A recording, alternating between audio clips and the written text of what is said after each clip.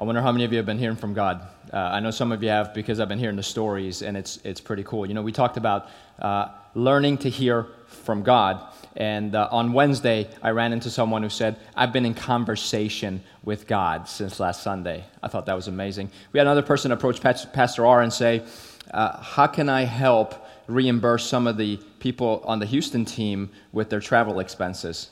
And it was because God was prompting him to do that. He's in conversation.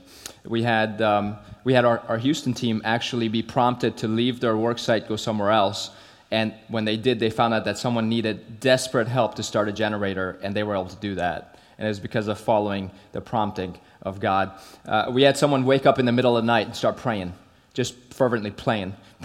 And the next day, and praying for a specific person. The next morning, she found out that the person she was praying for actually desperately needed her prayers. So we're doing amazing things. I want to hear more of that. I want to hear that happening all the time here with all of us. And so what I'm going to urge you to do is continue to do the things we talked about last week, because that's the foundation we're going to build on today. And today we're going to wrestle with the concept of what do we do if God is being silent? How do I navigate this season of uncertainty? I'm struggling. Has God forgotten about me? How long do I keep waiting? I'm doing all the right things, and it's still not working out. I'm working really, really hard, and it's wearing me out, but I just can't seem to get ahead. I keep giving, but I'm not getting anything back. I prayed for healing, I wasn't healed. I prayed for help, I wasn't helped. I prayed for change, and nothing changed. How do I get God's attention on this thing that's eating me up on the inside? What should I do when it seems God is silent? Those are questions you've thought of in the past, or those are questions you're dealing with right now, and you've been asking those. This message today is specifically for you. But if there are those of you here who haven't had that, you're not navigating those deep waters, you're not facing those extreme circumstances, those questions don't apply to you, but you may know someone, we all do, who's struggling, who's hurting, who's suffering, who's asking those questions, and you may be wondering, how do I help them? Well, then this message also is for you. So I'm going to encourage you to participate with me as we start to explore these things, these recommendations of how we deal with that with God's silence. And if you were here last week, you know that when I say participate, that means you're going to engage with me. We're going to talk, right? That means when I ask you a question, you answer it. When I say put your hand up, you put your hand up. When I say something you agree with or you like, you nod or say amen. That's okay. And if I attempt to tell a joke, even if it's not funny, you at least smile. Good? Let's dig in. Point number 1. When it seems like God is silent, we need to pray bigger, bolder prayers. Why? Well, let's look at the verse. John 14. Whoever believes in me will do the works I have been doing, and they will do even greater things than these, because I am going to the Father. And I will do whatever you ask in my name, so that the Father may be glorified in the Son. You may ask me for anything in my name, and I will do it. Jesus wants to glorify the Father. That's what he wants. So when we ask God for something that is too small or too general, maybe God is asking you, how is this going to display my glory? If all your prayers came true right now today, would the world change, or would it be just your world? Are we asking bigger, bolder prayers? You need to remember who you're talking to. You're talking to God. He's the one who spoke the world into existence. He said, let there be light. There was light. He said, Moses, stretch out your hand, and the sea parted. He said to Jesus on the third day, he said, get up and get out of this tomb. And he did. That's the God we're talking to. Look at Ephesians 3:20. This is the end of Paul's prayer. He says, now to him who is able to do immeasurably more than all we ask or imagine, according to his power that is at work within us. To him be the glory in the church and in Jesus Christ throughout all generations, forever and ever. Amen. That's a bold prayer. Well, that's an ending. What I want you to notice is how he refers to God. He's able to do so much more than we can even hope for and imagine. But the prayer itself, you should read it in Ephesians chapter 3. Read the whole prayer because he's being so bold. He's reminding people of God's glorious riches. And not only that, his prayer is that the people would learn to understand and use the power of how wide, how deep, how long, and how vast the love of Jesus is for us. That's a bold prayer. That's Paul's prayer. We should be praying like Paul. I think maybe God wants us to pray life-changing, awe-inspiring, hope-filled, faith-empowered, move the mountains type of prayers. Prayers like, your will be done on earth as it is in heaven. May it be that heaven invades our earth. That's a bold prayer. I believe that's lacking in our Christian community today because I don't hear enough of it.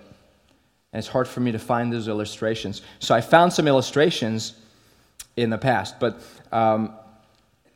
and I want to share with you a couple of figures in our history who were people of prayer, who had bold prayers. There was one person, he prayed that the American colonies would gain independence and that there would be justice and liberty for all its citizens. He led the army. His name was George Washington. Big man of prayer. His journals, his prayer journals, are so famous, so popular, and so inspiring. And one day he was surrounded by the British, outnumbered 3-1, no chance of survival. But he's a man of prayer. God dropped a fog over them and kept them hidden as they escaped. And he left that fog there until every man and all their provisions were left. And when the fog was lifted, the British saw that there was no one and nothing left. They would have lost the battle.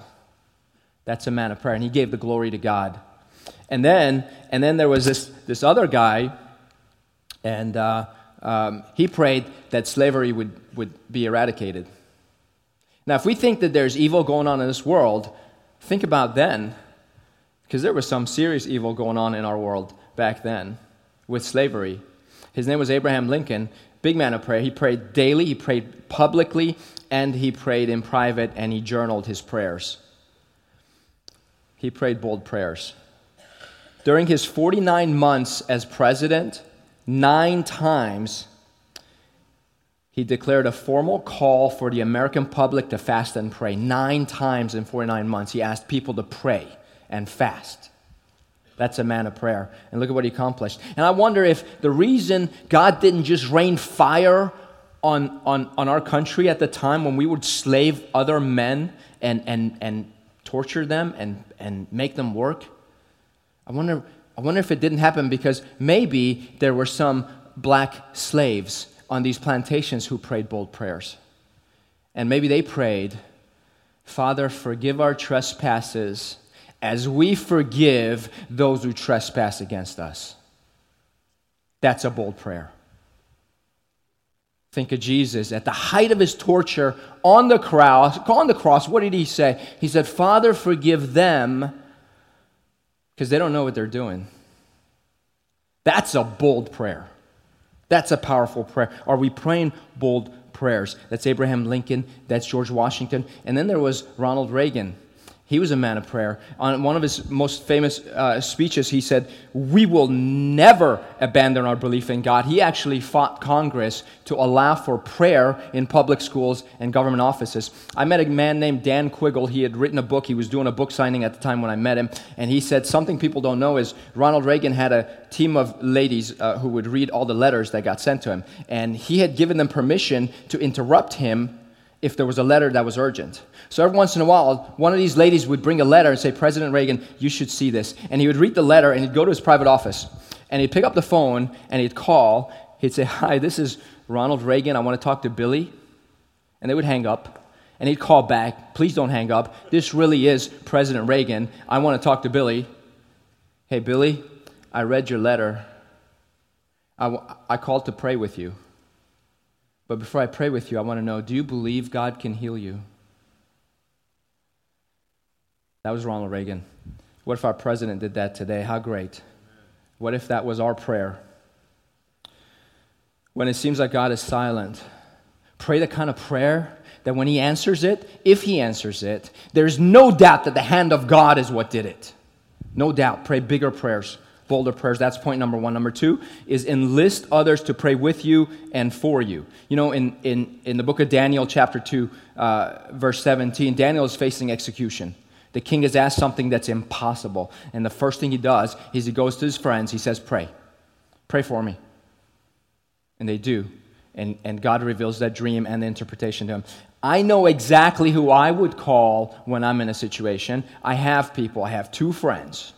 Two friends who are prayer warriors. Instantly, anytime I just call them or text them and they're praying, and I'll do the same for them. I want that for you. Do you have those people who pray with you and for you? Maybe that's your small group. That should be your small group. A couple years ago, my middle son had an ear infection. And we thought, it's just an ear infection, so it'll be fine. Kids get through ear infections. That morning I was at work. My wife texted me a picture of his ear, and there was all this blood. And I'm freaking out. Guess what I do? Hey, Ken, Justin, we need prayers. You know what they texted back? I'm on it right now. So then Brandy called me from the doctor's office. The doctor looked at his ear, and she said, it looks like the eardrum is sealed. It's already healed. You have nothing to worry about. People in the Bible, whenever they wanted a miracle, they prayed in groups. Think about when in Acts 12:12, when Peter's in prison and people gathered in Mary's house, John's mother, and they all prayed through the night for him to be released, and he was released. In Matthew, we read this, again, truly I tell you that if two of you on earth agree about anything they ask for, it will be done for them by my Father in heaven, for where two or three gather in my name, there am I with them. Now, don't mistake this. This is not about prayer. There's no mention of prayer in this verse. In fact, God's talking about, Jesus is talking about when there's a person in your church who's living in sin, we need to confront them and we need to encourage them for repentance. That's what this is about. But what I want you to notice is that it is important for God that we come together, right? We gather together and we are in agreement. And we should apply that to prayer. In James 5, is anyone among you sick? Let them call the elders of the church to pray over them and anoint them with oil in the name of the Lord. And the prayer offered in faith will make the sick person well. The Lord will raise them up. If they have sinned, they will be forgiven. Therefore, confess your sins to each other and pray for each other so that you may be healed. The prayer of a righteous person is powerful and effective. Praying together, praying for each other, absolutely powerful. See, God is not saying that He's not there when you pray alone. He's there when you pray alone. But you should ask others to pray for you and with you. Even Jesus took James and John and Peter when He went up the mountain to pray. And I want to tell you, I think it was about a year and a half ago, a member of our small group was about to have very serious heart surgery. And it was his second surgery, and we were worried about him. And all of us went to his house. And we put our hands on him, and for over an hour we prayed out loud, asking God to intervene and to heal and to help and to be there. And afterwards, the doctor said the operation went so well, he was so impressed, it was bigger and better outcome that he ever expected. It was incredible. Pray together, pray for healing. Pray boldly. That's point number 2. So when He's silent, you pray bigger, bolder prayers. And you enlist your friends to pray with you and for you. Point number 3 is you need to fast to add power to your prayers. Fasting and prayer was so synonymous in biblical times that it was used interchangeably. It was synonymous. It's kind of like brushing and flossing. You can brush and that's effective, but if you brush and floss, it's a lot more effective. Make sure you're doing it. This is what Jesus said. He expected us to fast. He said, when you fast, do not look somber as the hypocrites do, for they disguise their faces to show others they are fasting. Truly, I tell you, they have received the reward in full. But when you fast, put oil on your head and wash your face so that it will not be obvious to others that you are fasting, but only to your Father who is unseen. And your Father who sees what is done in secret will reward you. He says when you fast, not if you fast. And He's doing this, He's teaching His disciples how to fast. Obviously, it's important. So I looked up Bill Bright, in my opinion, one of the most respected figures in Christian history. He started the Campus Crusade for Christ. And here's what he says about fasting. He said, fasting with a pure heart and motives brings personal revival and adds power to our prayers. That's what we want. Personal revival occurs because fasting is an act of humility. Fasting gives opportunity for deeper humility as we recognize our sins, repent, receive God's forgiveness, and experience His cleansing of our soul and spirit. So I read that, and I'm thinking, fasting is humility. That's kind of odd. How does that work? Is fasting a way for us to humble ourselves? Well, I looked it up in the Bible. In Psalm 35, it says, "Yet when they were ill, I put on sackcloth and humbled myself with fasting." It's a biblical principle. In Ezra 8:21, "There by the Ahava Canal, I proclaimed a fast so that we might humble ourselves before our God and ask Him." When you fast, you humble yourself before God. So is that good? Is that a good thing? Well, let's look into this. James 4:10. James said, "Humble yourself before the Lord, and He will lift you up." Peter said the same thing. 1 Peter 5:6. "Humble yourselves, therefore, under God's mighty hand, that He may lift you up in due time." If you want to be lifted up, you humble yourself. How do we humble ourselves? We fast. There are other ways, but fasting is so powerful. The stomach is a wonderful servant, but it's a terrible master. Who do you want to be your master? You humble yourself when you fast, and you tell God that He is your master. Now, as a doctor, I can tell you there's medical benefits to fasting. It used to be in the old days, they used to say, "Oh, don't starve yourself because starvation is bad and you don't lose weight. Starvation diets don't work." That's what they said, eat every 2 to 3 hours. Well, now, in the past 2 years, amazing medical research is coming out. It's incredible. That actually starvation is good for you. That there's certain hormones that only get released in your body when you starve yourself. Those hormones reset your thermostat of weight loss. They bring your ideal weight to a lower level. It actually causes release of things like growth hormone, which is anti-aging. There's research and evidence that shows it reduces inflammation in your body. It's a state called ketosis when we fast. And that reduces inflammation, which stops the pain of arthritis, which can send autoimmune diseases into remission, which can shrink tumors in cases. There are thousands and thousands and thousands of documented cases at Johns Hopkins where epilepsy was cured by fasting. So, when it seems like God is silent, you pray bigger, bolder prayers. You ask others to pray with you and for you, and you fast. So you have power in your prayers. Point number 4, it's our last one. Trust that God's timing is always perfect. Look at Ecclesiastes. "There is a time for everything and a season for every activity under the heavens." God's timing is always perfect. 2 Peter 3:8, "But do not forget this one thing, dear friends. With the Lord, a day is like 1,000 years, and 1,000 years are like a day." What's God talking about there? Believe it or not, He's talking about salvation. He's talking about the fact that He's patient. He's talking about God's patience. God wants everyone to be saved. He wants no one to be perished, and He's going to be patient about that. That's what He's saying. And because God's being patient, what should we do? Should we be impatient, or should we be patient? Psalm 27. David wrote this when he was younger, when he was being chased by Saul. "I remain confident of this. I will see the goodness of the Lord in the land of the living. Wait for the Lord. Be strong and take heart and wait for the Lord." He said it twice. It's probably hard to wait. That's why he said it twice. I want to tell you a time when I was waiting. I was in my mid-20s, and I was wondering why I haven't found someone that I can marry. Why am I still single? And I told everybody to look for me, so they were all setting me on these blind dates. Family and friends, there's all these blind dates, awful, awful blind dates. And I'd go on these dates, and within 5 minutes, this is not right. I'm not the right person for her, or she's not the right person for me. This is not good. And all these dates, and it wore me down, and it got me tired. I went home after one of these 5-minute dates. We just got coffee, sipped the coffee, said bye. I went home, and I went in my room, shut the door, and I started praying. I was angry. "God, you said it's bad for man to be alone. Where's my wife?"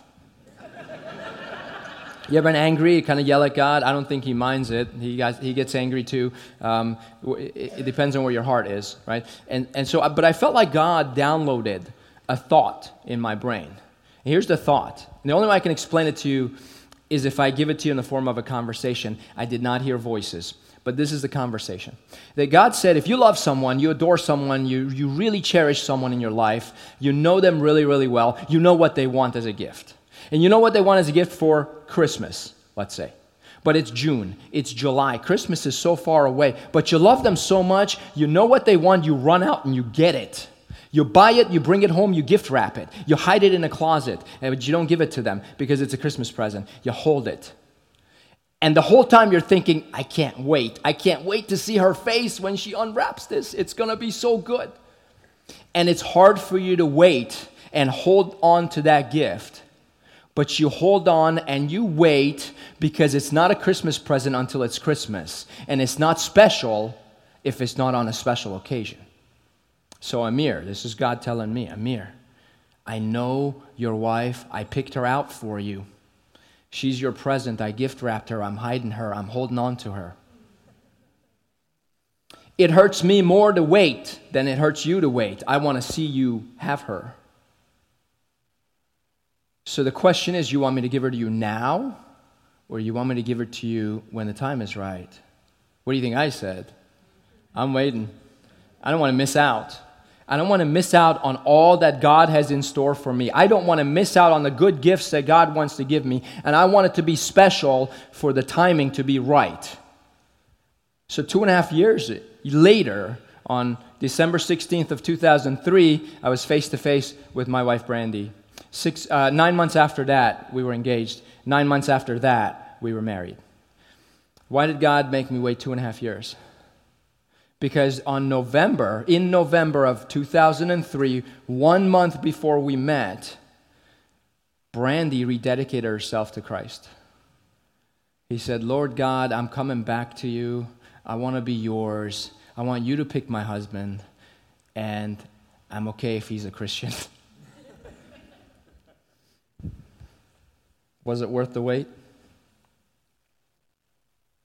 I'm going to play a video for you because I want you to also think about this. Sometimes it is to your benefit that God is silent. It is to your benefit that God is silent. So when you watch this video, imagine you're the child and God is the woman. Watch this. Trust in the Lord with all your heart and lean not on your own understanding. In all your ways submit to Him and He will direct your path. Sometimes when God is silent, He's actually asking you a question. The question is, do you trust me? But God, I just lost my job. Do you trust me? I lost my home, God. Do you trust me? I'm sick. The doctor says it's not looking good. Do you trust me? My marriage is on the rocks. Do you trust me? I have an addiction that's eating me up on the inside. Do you trust me? I'm heartbroken and discouraged. Do you trust God? A survey was asked of people, and they asked, what is the best thing that ever happened to you? And you would think these people would say, oh, it was when my kid was born, or when I got married, or when I was saved. Number one answer, I Googled this morning.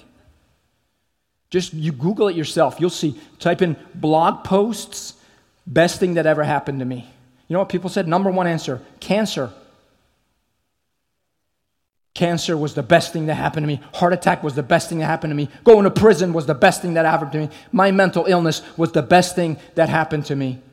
That's what people are saying. Becoming homeless was the best thing that happened to me. So here's a bold prayer for you, because you're going through this and you're hurting. Here's the prayer. Not only ask God to remove the illness, to remove the troubles, to heal your heart, but say, God, use my brokenness, my disease, my cancer, my trauma, my abuse, my addiction, so that one day I'll be able to say this was the best thing that ever happened to me. Ultimately, we don't know why God is silent, but we always know there's a good reason He's silent. So when he is being silent, what you do is you raise your level of prayer. You ask bigger, bolder prayers. You ask people to pray with you and for you. You fast so you can add power to your prayer and trust him and trust that his timing is always perfect. That's it. Let's pray. Heavenly Father, God, we love you, and we thank you, and we trust you, and we praise you. We want to honor you, and we want to glorify you. We give you our hurts, our suffering, our pain. We say, God, use it for your glory. Thank you for that. God, there are people here who haven't declared you as their Savior. There are people here who haven't proclaimed you as God and King, that Jesus died for their sins and rose and was resurrected for them. God, we ask that you would talk to them today, soften their hearts, and bring them to repentance so that they would accept Jesus as Lord. They would confess with their mouth and believe with their heart that Jesus was resurrected. And Father God, I pray for everybody else, those who are hurt and suffering, that you would put a healing hand on them, that you would surround them with people who have overcome what they are dealing with, so they can be a testimony to you, so they can see that example of how powerful, how mighty and awesome your hand is. That your love is deep and wide and high, that no one can fathom. God, we trust you. We thank you. We pray for your presence and your hand in Jesus' name. Amen. Now, if you prayed that first prayer, you have a connection card. Check off the box that says, I made a decision today. And you turn it in to us so we can pray with you. Thanks for everything, guys.